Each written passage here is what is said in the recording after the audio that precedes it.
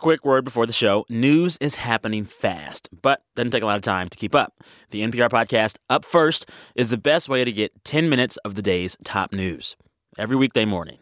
Check out Up First on the NPR One app and wherever you listen to podcasts.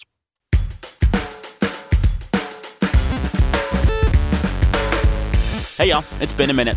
Sam Sanders here. Today and every Tuesday here on the show, we're bringing you a deep dive. One interview or one topic. Today, we have a really fun and special guest, Lena Waithe. You probably know her as Denise, the best friend of Aziz Ansari's character on Master of None. That's Ansari's Netflix show. So Lena Waithe has this amazing episode in the show, which she wrote and stars in. It's the Thanksgiving episode. It's all about her coming out story as a Black woman. It is just brilliant. I hung out with her in L.A. a few weeks ago at NPR studios out there, and she was the sweetest. She showed up like 15 minutes early. She skipped breakfast just to hang out with me, so I ended up buying her like a bag of Doritos and some fruit snacks from our vending machine. We had a great chat. She talked about her new Showtime series all about Chicago. It's called The Chi. I also talked about Dear White People. It's another Netflix show that she produces. We talked about how she got from Chicago to Hollywood and went from being an intern to an assistant to a writer to a producer to an actress. There's just so much here. I hope you love it. I did. Here's me and Lena Waithe talking on a recent Saturday morning in Los Angeles.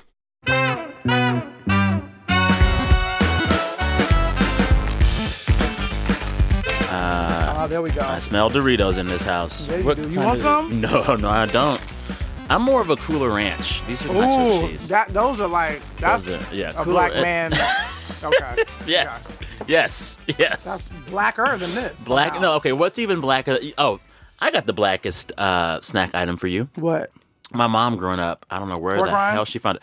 Microwavable pork rinds. Okay, what? Like the I've way you never heard of microwave that. popcorn, you microwave pork rinds. Okay, I want that as well. Do you? I mean, well, I like the in our writers' room. This shows how black our show is. Yes. So this is The Chi. Brent's gonna get mad at you again for not being on the mic. Oh, okay. I know. Let me get here. There we go. Let me do it for like I'm on Breakfast Club.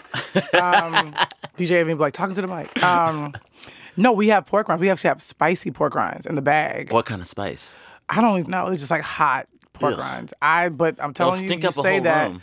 They do. They're awful. But you put one of them things in your mouth and you just like, okay, there's a heaven. There's a God and he exists. You're here, what is it, Saturday morning? It's a Saturday. 5 till 11. You're like kind of working right now, talking to me. If you weren't in here, how would you be spending your Saturday? What's your usual Saturday routine? Man. It's so funny because, look, here's the thing. A lot of people know this about me. I'm very much in love with my girlfriend. Oh, what's her name? Her name is Alana Aisha Mayo. I love that name. Such a good name. Yeah. She's like, it's like a Doug character. I'm very lucky to wake up to her every day. I bet. So, like this morning, I got in late last night. I did a belated birthday dinner last night. So, I woke up to her and like we were sort of snuggling and being silly. And trust me, if I was not coming here, like I would probably still be in the bed, like moving around with her and like watching MSNBC or something. But we have family in town right now. Her brother and her cousin, her other cousin are here. So I came downstairs to like 3 black boys hanging out, on the couch, and she's sitting there. And what do they have on the TV before I left? I don't know, something.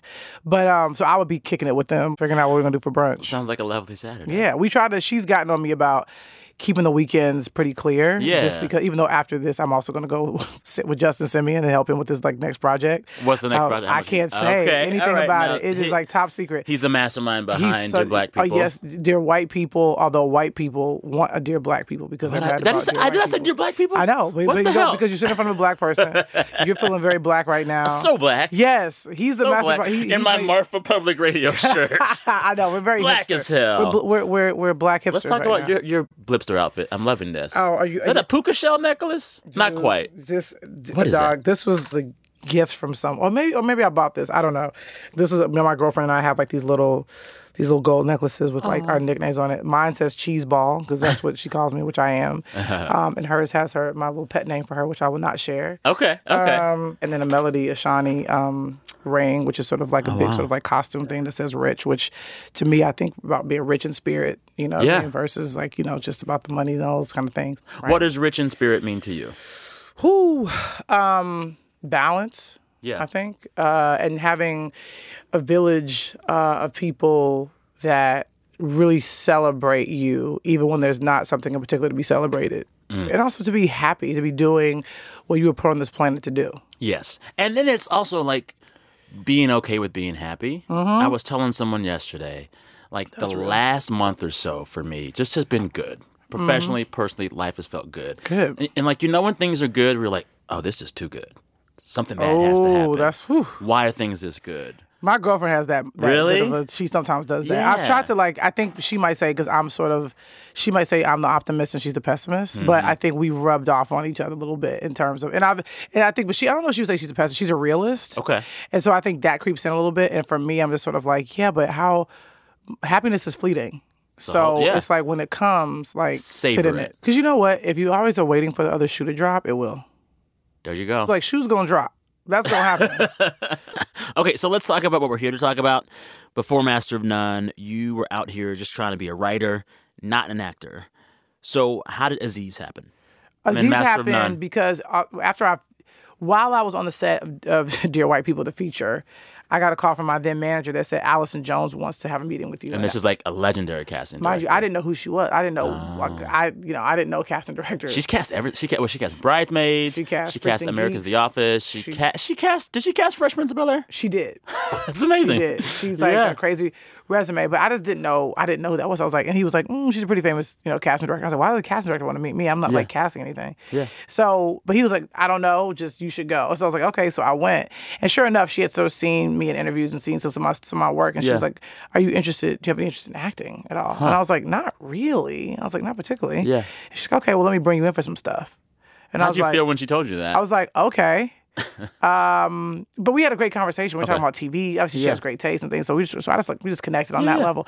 And sure enough, she did. She brought me in for a couple different things. And then one of them I booked, which was a small part on The Comeback, season 2. Okay. Which was one of my favorite shows of all time. Yeah. So I was very hyped about that. And Michael Patrick King directed me. I spent the afternoon with him and Lisa Kudrow, which was phenomenal. Lisa Kudrow seems like she's like always just hilarious. She's a genius person. Yeah. She's a genius person. I love it. Like, yeah. Genius. So then I guess one day Aziz and Alan, because she was obviously casting their show, they asked her to send them interesting people for like to kind of talk to, not even like really read. So by the grace of God, she mentioned me. And I went to Aziz's house and sat and talked to him and Alan for like 30 minutes. Like I didn't know he had a show. I didn't know what it was about. I didn't. Yeah, it was just like go to his house. Just go to his house and talk to him. And that's why I was like, well, the meeting is coming from Allison's office, so it has to be active. But I'm like, casting. I'm not reading anything for them. It was very. They just had you talk about you? Yeah, it was just talked about what was going on in my life. I just what did you tell with my girlfriend. Okay. So I was like, well, made out with her. Now she's my everything. That's happening. And just being silly and just being myself. Yeah. And then I got a call after that to say, okay, Aziz wants you to read with him. Okay. And so then I finally got some sides. I didn't get a full script, but and I asked like, can I play with the script? And they were like, yeah, sure, why not? Like write some stuff. Write some stuff just to add some things to give it some flavor or whatever. Yeah. So I did, and so that meant that Aziz wasn't aware of what I was going to say back to him when I sat down to read. Oh. So I come in. Now we're in Allison's office. And, yes. And I'm sitting with Aziz, and Alan Yang is there, and Allison's there. It's somewhat of an empty room, which is always preferred, when we're auditioning. And so I start with him, and we're going, and he's just like cracking up at the little things I'm saying. And I'm saying back, and Alan's laughing, Allison's digging it, and you can just feel from that moment, like, okay, there's something here. It's so cool too because Allison has somewhere on tape, like me and Aziz reading together for the first time. Really? And I'd love to see it because, like, you could just feel like there's just a natural kinship there. And you weren't scared? No. Okay. I wasn't. Maybe it's because they let me play with the words myself. So it was you. And then we ad-libbed a little bit, one of the scenes, where Aziz just kind of started riffing. I kind of started going with him. And can you recall a certain ad-lib? Yeah, one of which was like, yeah, man, like, I remember saying thought. And for listeners that don't know, this is NPR. Those hoes, that hoe over there. That hoe over there, which we bring back in the Thanksgiving episode. Yes, Kim Whitley says it beautifully. And Aziz has a great little comeback. It's an acronym.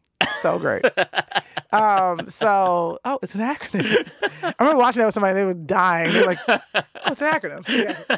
It's so funny. So I said that, and he was like, the fact that I was actually explaining something to him that he didn't know while we're ad-libbing. Because now he's kind of like, I'm genuinely having a conversation with you again, like in this scene. Yeah. So that was that. And then, I remember like making a joke about like, you need to, like, don't date a Cassie.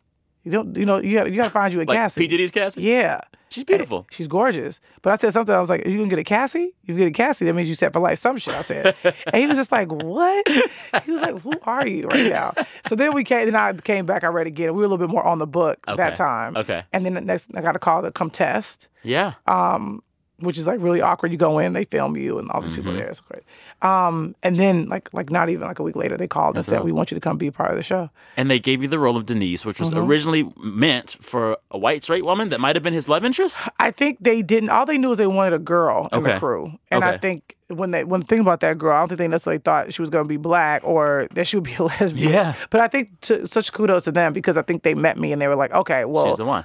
Let's alter the role to her. Yeah. And I think they kind of thought, that's actually interesting perspective of like, even though, because I think it would have been cool if they had a straight woman kind of giving like a perspective from the other side. I think they kind of had that with Lakshmi, who's now in season 2. Oh, yeah. A little bit more, but I think they kind of got a kick out of it. But I remember coming in for the first table read and they still hadn't decided. And Aziz was like, if you're going to be straight or gay in the show? Yeah. And Aziz was like, well, we're thinking maybe she'll be a lesbian. And I was like, I'm not mad at that. Yeah. Would you have felt comfortable playing a straight woman? Totally. Because I think it would have been funny. You know what I'm saying? Like my cadence and my vibe or whatever. I'm not gonna like wear like a skirt and all that kind of stuff. So to me, it could have been. And also too, there are some women who are more masculine than feminine that are straight. Yes, you know, totally. So I wouldn't have minded. But also too, looking back at it now, and this didn't really come up in our conversation, but we weren't aware at the time of how little representation there was of queer people of color on television. So in doing it, I think we got a couple of rounds of applause about it, but it was not conscious. It was just sort of, oh, this is who I am. This is how I walk in the world. And they were like, we respond to this. Yeah. And that's why it was so cool that the reception of the character, especially first season, obviously second season too, has been so warm and kind, and people just really like Denise. All right, time for a quick break. We'll be right back in a moment with more from Lena Waithe on how she got her start in show business.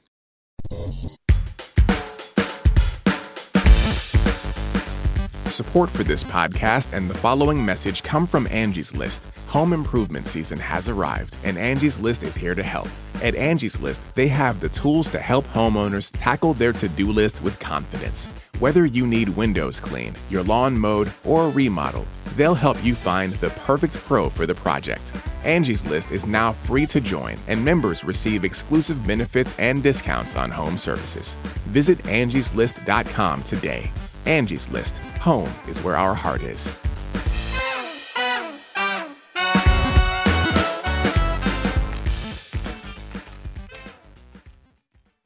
Okay, so we'll get back to Master of None a bit later, but first, let's go back to how you got started in all of this, Lena.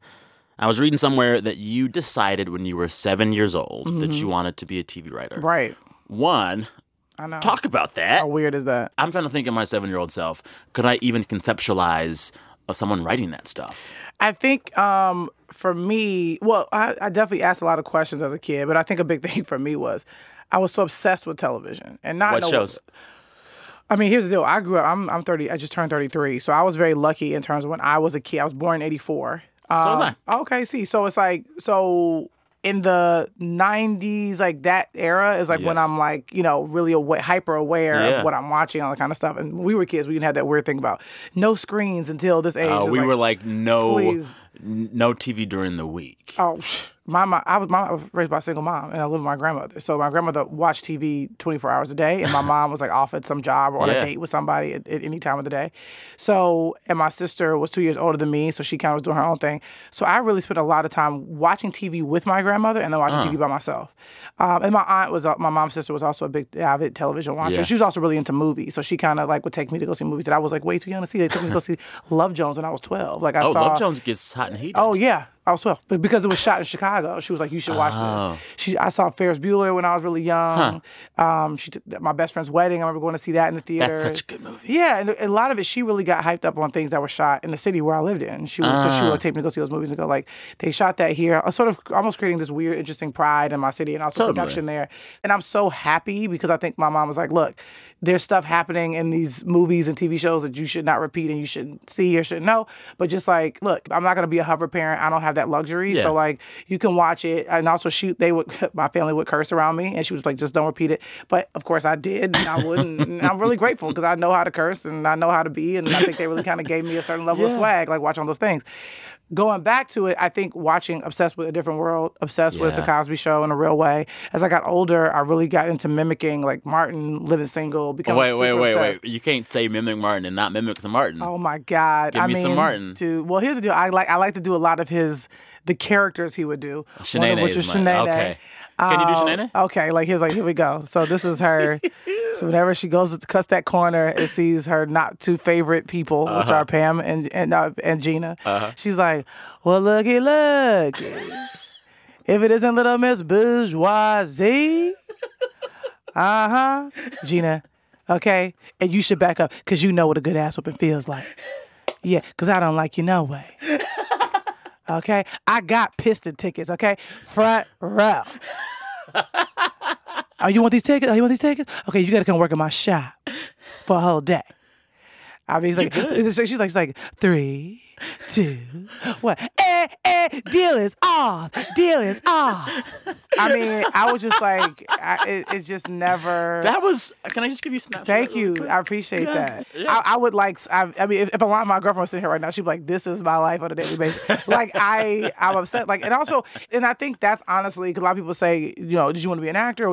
And I really did not. I had no aspirations. You wanted to write. Yeah, I wanted to write, but I think what the acting thing is sort of born out of is me watching things and mimicking them. Like, and sort of saying, a character would say something on TV and I would say it back to them. Huh. That's what I would sit and do, like as a young person, just like watch these things again and again and again. It was like repetition. Yeah. So then, child growing up in Chicago, loving TV, wanting to write. Walk me through how you get to L.A. I got to L.A. through Columbia College because they have something called the semester in L.A. And because the truth is, obviously people that go to Columbia have aspirations of being in some sort of, well, not all, but they have a major where you can major in writing and producing and television, which I majored in. And a lot of it, they're really trying to get people to go to Los Angeles. That's sort of their mission. If you're a television writer, screenwriter, they're like, there's only so far you can get in Chicago. The cool thing is there's a lot of production happening in Chicago now, so a lot of those students, I think, are getting a lot of gigs. It's a good place to shoot. Yeah, they shoot. It looks like a city. Oh, yeah, it looks like a city. Such majestic architecture. Yeah, it's great. And my family's still there, and my home base was there. Where in Chicago? Well, I grew up on the south side of Chicago. Yeah. I lived with my grandmother, and then we moved to Evanston. So very different experience. Very different experience. But my mom went there for the schools. Like, literally, she was like, you can't keep going to school here. Were you like the only black kid in your class in Evanston or no? No, we were definitely the minority, but it was a mix. I mean, it was predominantly white, but we had Latino kids, Indian kids, Asian kids. So that was a really cool thing, actually. Nice. The fact that it was diverse in that way. Yeah. And we loved it. I loved it. I went to middle school there, and I went to high school. I went to Evanston Township High School. So then LA. So what semester are you in LA? Like sophomore, junior, senior? What year? I made it my last semester because a couple people had done it like junior year, senior year, and they come back to Chicago. But I remember one girl, because she had done the semester in LA and she loved it. Yeah. But she was like, my advice, make it your last thing, because that way you stay out there. And can keep working. Exactly. And she was like, because she did it and then obviously came back and told me all about it. And that kind of made me go, I kind of want to do it. Yeah. Mary Stanislaw. She did it. And so she was like... what's she doing now? I think she's back in Chicago, but she was out here for a while. And that's a tough thing. It is it's not lost on me that I'm very blessed and that my journey has taken me to, and also, my drive has got me to where I am. Because a lot of people were out here and that's the LA story. Go back. I mean, can I tell you like a real thing that happened? Like some real shit? That was like something out of a movie. So in this semester in LA, there was a guy who, and we actually both went to Evanston Township High School. Oh, wow. Did you know him there? A little bit. Okay. We didn't run in the same circles, but I knew it was so we saw each other and we did the semester in LA together. Oh wow. But he was more of an actor than anything, too, trying to write. So we did this semester. That was in 2006. Yeah. Fast forward to a couple of weeks ago, I had people over. And I had some folks over at my house, some friends, and we Postmates. We Postmates some food. My Postmates guy was him. It was wow. I mean, it was just such a thing, and I. Oh my goodness. And we didn't like really, we acknowledged. We were like, were you like, dude? I was just like, oh, hey.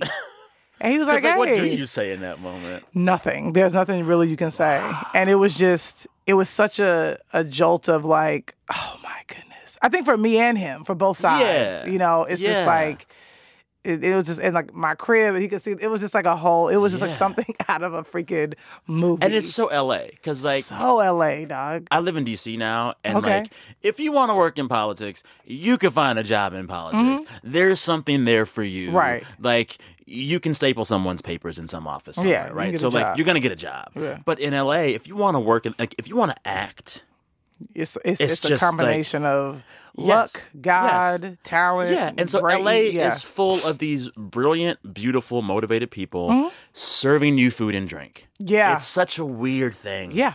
It's And such a weird everybody is like got a like, 'cause very few people are from here. Uh-huh. So it's like most people like, you start off, well, I'm from so and so. Yeah. I've been out here for so many years. And also too, there's no seasons here, so like Oh, yeah. time flies by.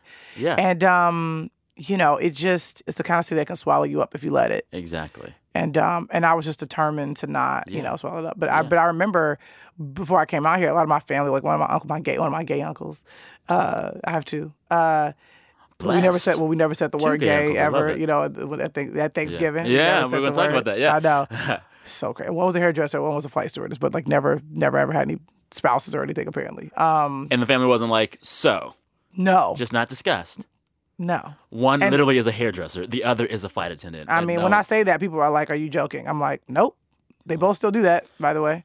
But they're more like, and it's like play uncles, and that like Yeah. one of them used to do my mom's hair, so he would come over, Yeah. and the other Yeah. is like the brother of one of my aunt's boyfriends. Gotcha. So it's like, Gotcha. but it's like they'd be there. I'm like, okay. Yeah. But I said that to say when I was leaving, he was like, "You're gonna go out there and really, run the town." Yeah. And I was like, "Really? That's the vibe you get?" And he's like, "Yeah." And so I was like, "Okay." So just like little things like that, and like my professor at the time who like read a girlfriend spec I wrote in his class, and he like winked at me before I walked out. He was like, "Yeah." And you ended you up got writing something. for Girlfriends, right? No, I was an assistant to one of the showrunners over at Gotcha. Girlfriends. Okay. Which is like one of the best shows of all time. I mean, come on. I was writing spec scripts for that show. Like, I knew it's it so like the good. back of my hand. This is, and like I hate that we live in a country where we love series, sitcoms, dramas about women friendships. Girls, Sex in the City, Yep. the list I'm goes trying on. to get one on there myself. Yeah. Why can't we acknowledge that Girlfriends was one of the best there was? I feel Dude. like it's so slept on. I know. I think it's because maybe it's because of the network that it began Was it on. UPN? Started on UPN, Oh, and yeah. then turned into the CW. Oh yeah.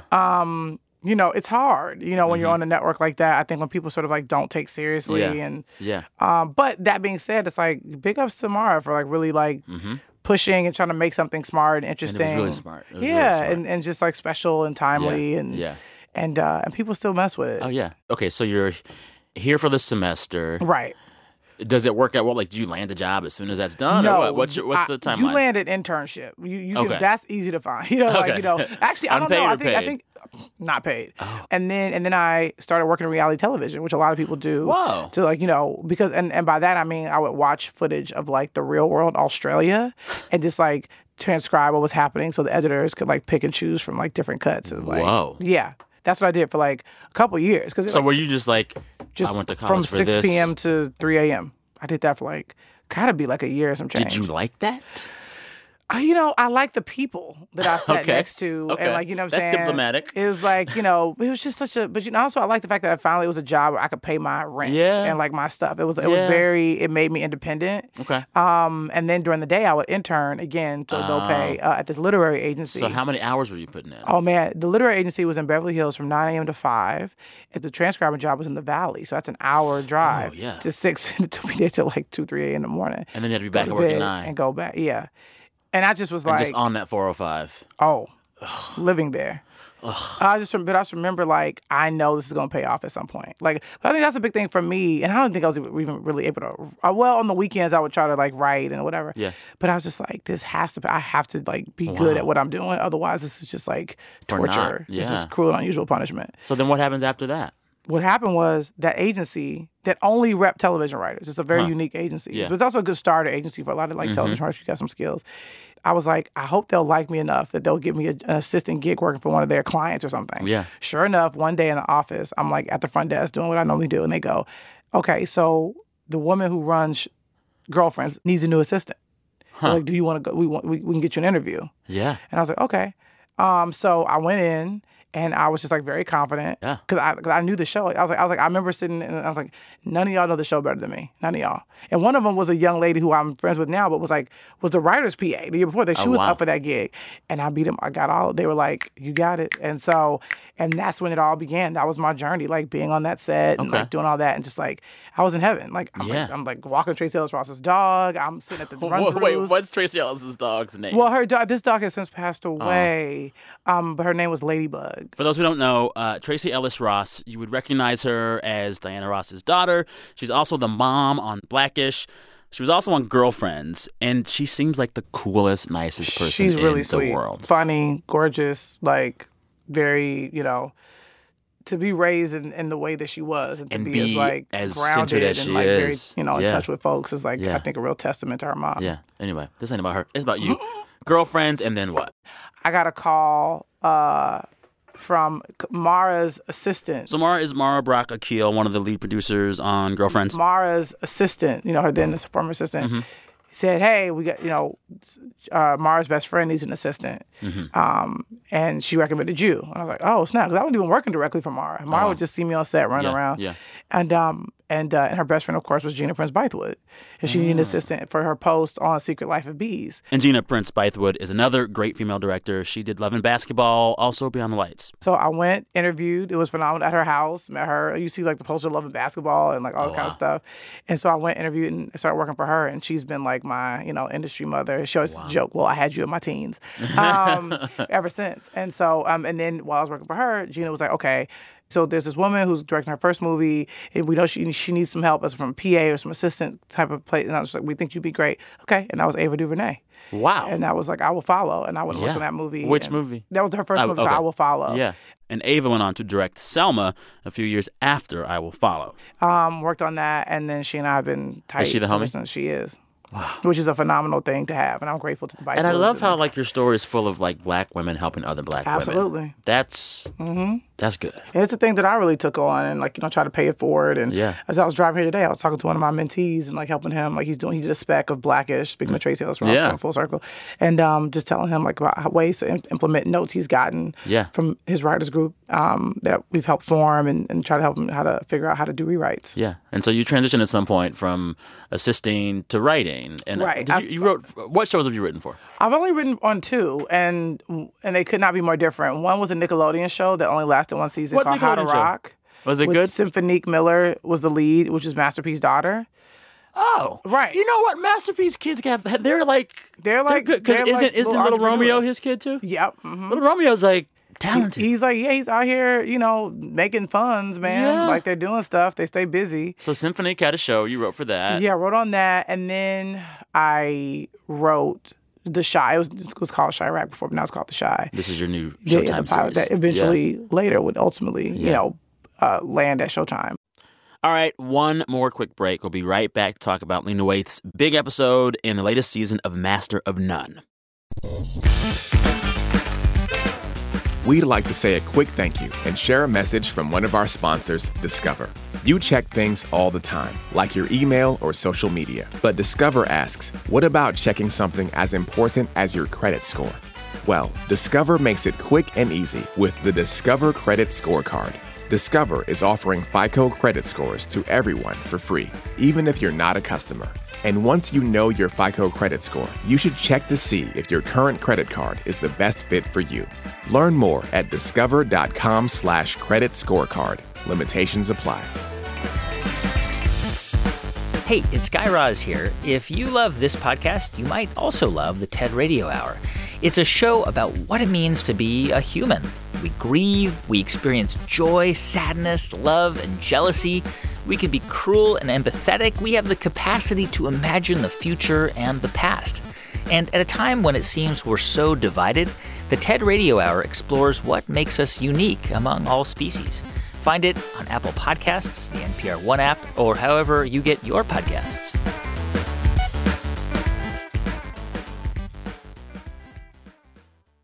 All right, let's go back to Master of None. Lena, you've had this role of the best friend to Aziz Ansari's character for 2 seasons now. But this season, your character, Denise, she is the subject of her own episode, my favorite episode of the series thus far, the Thanksgiving episode. Oh, thank you so much. Which I'm sure you've been hearing about how much people love it. It's really good. I guess we should give a spoiler alert for those that haven't watched it. Sure. If you haven't watched it yet, listeners, pause this. But like, how have you not watched it? Right? I mean, how have you not watched it? Come on, dog. But no, like, check it out, please. It's so good. So the whole premise of this episode basically is your character, Denise, comes out to her mother over the course of like several Thanksgiving dinners. So to speak, yeah, there's one actual coming out scene. Yes. But before that, she's sort of just being herself. Yeah. But not. Yeah. In a way. Which is sort of, I think, most gay people's journey. That's the process. And so like, one, you got Angela Bassett to play your mother. I mean, come on. Phenomenal. Was your mom just like, oh my God, yes? Yeah, no, and it's funny because we were supposed to keep it like under wraps, but then somebody asked her on the red carpet at the Emmys of all places. So what do you have coming up next? She's like, I'm gonna go be on Master of None, play Denise's mom. But we didn't care. It was fun. So then that came out, and so that's how my mom actually found out. So what did your mom it. say? She was just like, oh my God, that's amazing. She was so obsessed. Yeah, I read somewhere that you and Aziz both love Angela Bassett for many reasons, but in part because of her role in The Jacksons, American 5, Dream. American Dream. I love that miniseries. I mean, it's iconic. What's your favorite Angela Bassett line from that movie? Oh, well, I mean, the go-to is like, I don't want you, I don't want you, I don't want you no more. I love that. It's amazing. Yeah. So this episode, I was watching it actually on the plane coming back from somewhere, so I'm weeping on the plane watching this my Thanksgiving gosh. episode. I didn't even know it was available on planes. So with Netflix now, you can download stuff and watch it later. There we go. So See, you about that new Okay. That new got you. Yeah. But like, it's so poignant. How much of that is straight up your life and how much of that is you and Aziz like writing something? The only thing that's not my life is I don't have an Indian boy that I grew up with. And smoke weed in the room. Right. And I did not bring home my nipples and toes. For those that don't know, Nipples and Toes 23 is the Instagram account of one of your girls thoughts. That she's not a thought to my character. She's a lovely young lady. But okay, unbiased opinion, is she a little thought-ish, thought-esque? Ish. Ish. We all have those moments though in our lives. We do. Yeah, but everything other than, everything from the Lebanese thing, which I genuinely said when I came out to my friends. You called yourself Lebanese and yeah, not which lesbian. Aziz thought was hilarious. Which my friends at the time thought was kind of silly too. They were like, what? The grandmother stuff. Kim's character is Kim Whitley, who I think is an unsung hero of Hollywood and of this episode. She's a combination of a lot of my mom's friends. Okay. Who are like play aunts, to me, but literally like I took like 3 of her friends, like put the things that they said to her like in one person's mouth. Yeah. So but she became such a great character, Yes. What does she do with this? There's twice where she yells at Aziz. Oh my God. Was the She's second like, time over the we know it's in the damn yams. And she's like, got the nipples, got the toes. She's like so great. Oh my God. Was it hard to write something that's so your life? And also, like, if I can recall correctly, Aziz really pushed you to write this. Right. I was just like, because that's the thing too. I try to keep that kind of stuff separate. Yeah. A lot of people say, oh, you're writing something for yourself. I don't tend to write for myself. Things I write, even if they may be semi-autobiographical, but I like the idea of other actors coming in and helping to bring these characters to life. And then with the acting things, and whether it be like On the Comeback, obviously, or Master of None, I just recently filmed a movie last year. I like being just the actor and that being my job and that being my focus. So this is actually the first time I've written something and starred in it.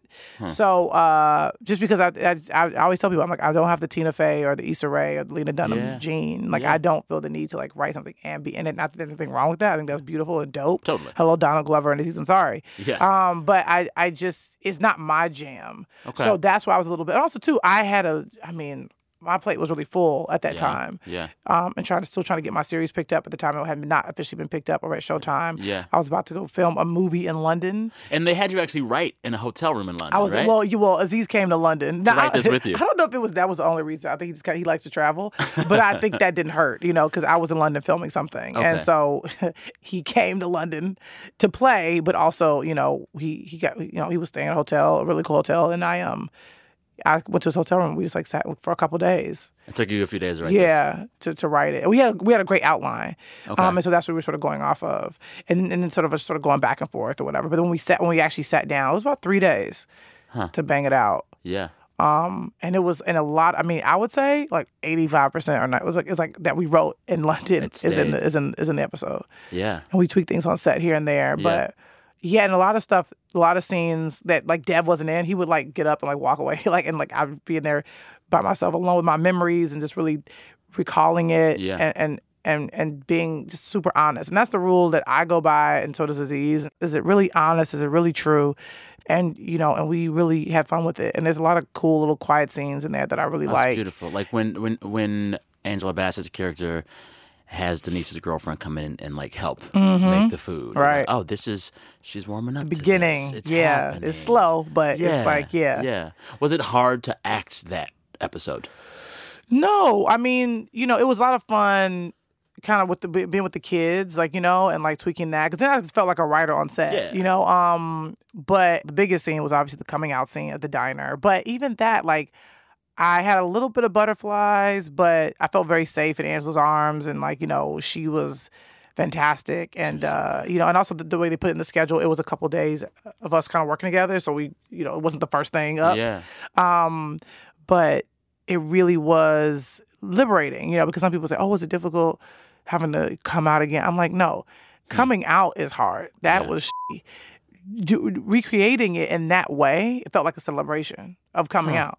Yeah. It kind of honored it. Yeah. And it was really great of you and the team to humanize a parent like that. Because a lot of times there's this conceptualization, either the parent loves the kids that come out or hates the kid that comes out. Right. But it's usually somewhere in between. Yeah. And everyone loves their kid. Yep. But there's one line Angela Bassett says where she's just like, I don't want life to be hard for you. Right. That was very beautifully nuanced. Yeah. You know? Thank you. And because a big thing for me is I didn't want her to be a villain. Yeah. And she's not. Yeah. And my character's not a hero. I because there's no rule book on what to do when somebody comes out to you, but there's not really a rule book on how to come out either. That's the thing. And I don't know if I was the expert at doing that, because I was a little annoyed and frustrated that I had to, and I was happy that I got to write that in and kind of. But I think, in hindsight, it kind of speaks to like me sort of feeling like, well, people should just know who I am, and that's just sort of not. That's also unfair too. They didn't know. You had to tell them, right? And I needed to say it out loud. Yes. You know what I mean? Yeah. I think. And I also like the evolution of her coming out to herself, sort of in a way, and then doing that, she comes out to her friend, and then later, she feels comfortable, which is really true. Yeah. And also, it speaks to this fact that like you don't just come out once. You got to come out to this one, then to that one, and then it's like it's a process. And because for me though, it was like that was the only person I really came out to. Yeah, it was my mom. Yeah, I mean, I came out to my sister, which that was not like I didn't have a sister on the show, but. So and my friends. So it was sort of like a couple, but it wasn't. I still don't have a huge family. But for me, that was the one person that mattered. Yeah, the posters in Denise's childhood room. Two big ones. Who were they? Jasmine Guy, Jennifer Aniston. Dime pieces. Yeah, dimes, man. We had Hallie up there too. Vanessa Williams got in there. Were those your real life childhood They crushes? well, like it's interesting. So I sent them pictures of my room as a teenager, and also I shared a room with my sister too. So our room was covered in posters, like really? Immature, Tony Braxton, Immature. all these like. I haven't thought of Immature in years. My sister obsessed. Wow. So her room, all these boys and. And my side, like Tony Braxton, Halle Berry, and Tyra Banks. It's like you would have thought like but it just goes to speak to like Black people just like not having a lot of experience. A willful, with gay people, and there's also sometimes like this willful ignorance. Yeah, I don't want to. They don't want to know. It was so blatant and crazy. Like if you thinking back on our room now and like all of her stuff and all my hilarious, like it's silly, but they really took to that and they were like, oh, this is really fun and. But yeah, those were the people that was it. Yeah. It was like Hallie. We had a Karen Parsons post up there too, because apparently Karen Parsons is a fan of the show. Oh. So she was down to let us, use her Hell image. yeah. And then Regina King, we have a young picture of Regina King up there, who's also a fan of the show. So some of it was some head nods to people Nice. who've been really kind about the series. I love it. And also it's a cool, and I haven't seen him, but Vanessa Williams' son, there's a barbershop he and I frequent, nice. and he's a fan of the show. So to me, it was sort of cool. It's like, even though I was like, Vanessa Williams was like a big part of mine, but that's kind of a nice, I always think of him, because I've seen him, and he's like, I like the show. Yeah. So, speaking of 90s, yeah. I was reading somewhere that when y'all were writing the episode, you and Aziz were playing some 90s R&B. What kind of stuff were y'all playing? Wow. We were playing some LL Cool J. Yeah. Like doing it. See, Lounging's a better song for me. Yeah, Lounging's lit. We were playing like some Boyz II Men, some I think I pulled up some SWV, some D'Angelo. I think the Brown Sugar plays a prominent role in the episode. Yeah, because I think we were trying to like find the music videos. That's what we were like. We were watching music videos and going like, what would they be watching? What would they be listening to? Yeah. What were we actually listening to? And Aziz and I have a very similar like culture references. Aziz is like low-key black. He's freaking black as hell. What is that? How does that? What? I don't know. I don't know if it's because he was in the South or what he leaned more toward. He's also a soulful kind of dude. But him and his younger brother Anis, they have very like black pop culture references. And I can tell it's real because like there's a lot of folks that try to act like they get R. black Kelly culture bit and he they're does, performing it, but he's actually for real like in the culture. No, he knows. He's obsessed. He really is obsessed with. He'll always be. Every time I say, "You heard the new Kanye?" I'm like, no, I haven't. What's up? Yeah. No, he's so great that way.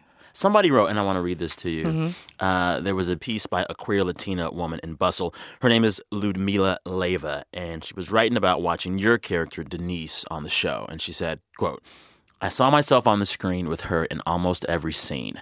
I felt the heavy silences at the table and sensed the forced conversation and visceral discomfort throughout the years. When her mother requested her silence, you can't tell your grandmother because she won't be able to handle this. I felt the suffocation of my own silence.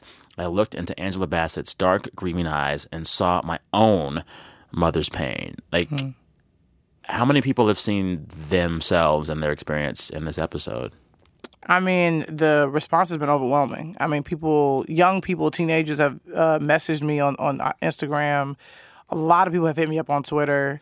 I try to respond to as many people as I can. A lot of people hit me up on Facebook and in the messages. It's just been really beautiful and really wonderful. And I think the fire that I have in my belly remains, but it's thrown all kind of paper and wood and fluid on it, like, because it just really makes me. I think what the resounding response to this episode is saying, I think to the industry and to me, is that we're ready for more stories like this. Yeah. And we're ready for a series. Because I can't count how many people like, can we get a spinoff or whatever? I'm like, I don't know how realistic that is. But what I'm trying to do is really tell my story in the way Aziz told his. Yeah. And that those stories can be prestige television. Oh, yeah, absolutely. Not just the stuff on those other networks, but like prestige. Because that's not even my brand. You know what I'm saying? It's like, and that's what I'm really pushing and fighting and still grinding. Yeah. And also trying to make sure, my voice doesn't get watered down, because there are instances in which like some places are sort of like, oh, we prefer this person's voice to yours, but it's, but you're the face of it. You know what I mean? So it's like, but for me, it's about, getting to a place where I can have a real voice and really be empowered and tell my voice and tell my story in a way that obviously will connect to people this way. That's what it's telling me. They're like, keep fighting to tell your story and to do it on your terms. And that's what I'm doing. Yeah. And also, too, it's like, it's interesting because I think of James Baldwin often just in my life. Yeah. And I don't think I think his work became a sign of the times, but I think for him, I think he just wanted to be a great writer. He wanted to be a great artist. And I think the same still goes for a lot of us. Yeah. But I think we have to be mindful of the world we live in and make sure that we are not only being great, but we're also serving a purpose. And we're opening doors for those to come after us.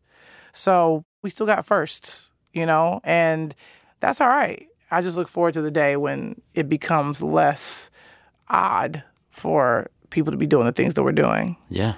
Yeah. It's happening. It's happening. Yeah, Step by slowly step, but surely, step by step. We're getting there. Let's talk about your new stuff. What's coming up for you? How much can you share about it? I know. I'm gonna be in a movie. What movie? Can you say? I don't know if I necessarily have to say, because I think if somebody wants to Google, they can figure it out. I'm not gonna say it, but I filmed a really cool movie. Okay. That's exciting. And I don't know if I'll do press for it because my character is a bit of a reveal. Oh, but okay.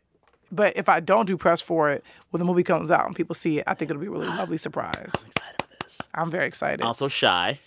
Yeah, the Shy. We don't know when it'll air, but we're assuming maybe top of next year. Okay. What's that show for folks that haven't heard about it before? Oh, it's about.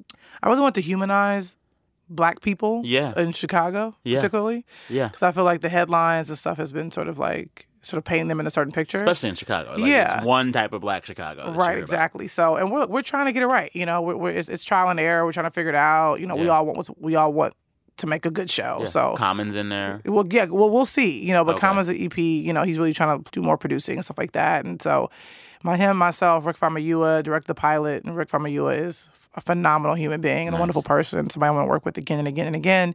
So, and Showtime has been fantastic. And so we're gonna try to have a show for y'all top of next year. We'll see. We'll see what happens. And then Master None Season 3 coming at us soon? That is a Aziz Ansari question. Okay. But I know if he wants to do one, He gonna have to have I'm you down. there. He can't not have you in there. I know. I'm down. So next year, is there like a Christmas episode? I know. Who knows? I mean, they always try to outdo themselves and be different in some kind of way, which I love. So if it's a season 3, you know, I'm sure it'll be just as fun and cool and interesting. And if not, you know, I think it's been a wonderful ride, and it's been, you know, such a joy.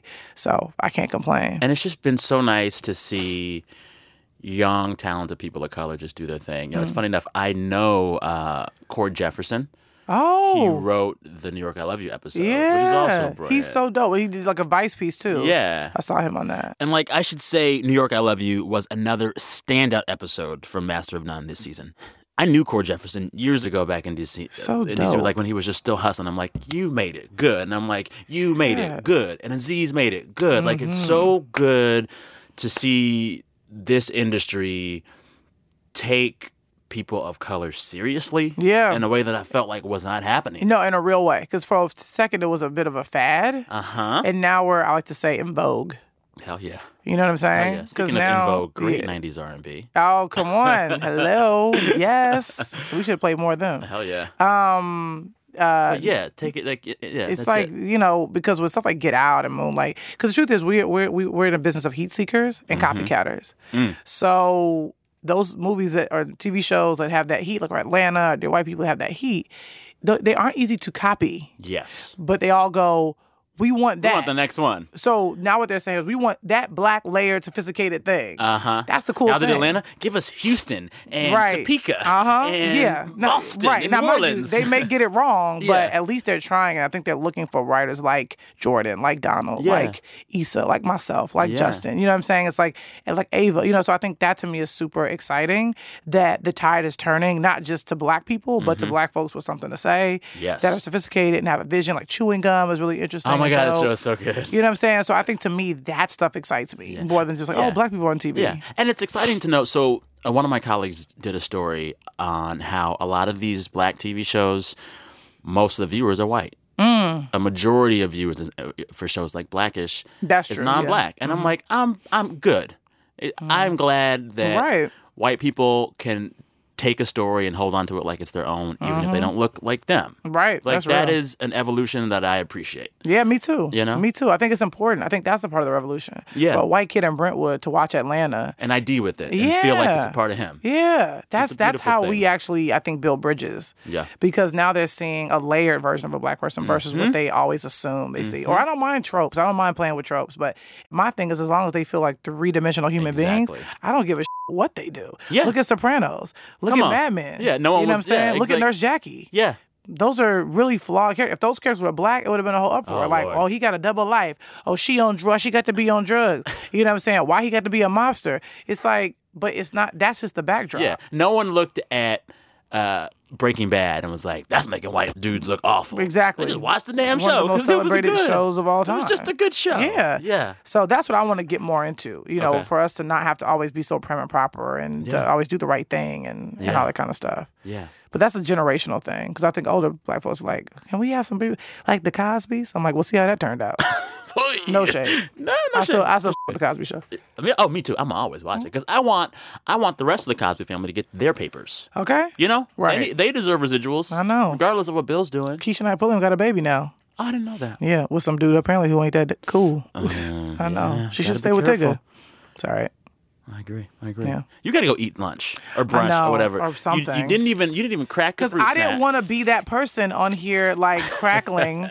But trust me, as soon as you yell cut, I'm just into these Doritos Do and your these thing. fruit snacks. Do your thing. Hey, well, this was the high point of my week. Oh, thank you. I am such a fan, and I pray for your continued success and world domination. Yes, I received that. Thank you so much for a lovely conversation, for your wonderful energy. This was a great way to start my weekend. So thank you so much. Thank you. Yes. Go get some food. I will. Good. All right. All right now.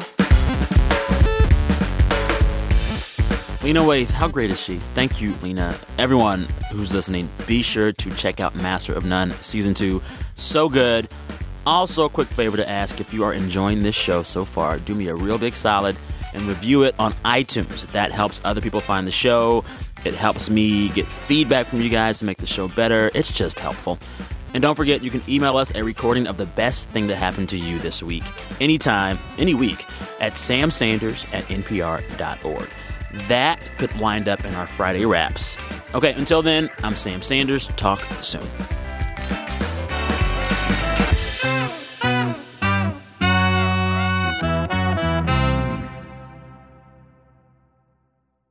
Well, we got to get a Doritos Crunch on Mike. Oh, we do? Just give me one. Okay. That was very good. My girlfriend hates the sound of like chewing and She'd be, Well, then how do you live your life? I know exactly. That's what I try to say to her.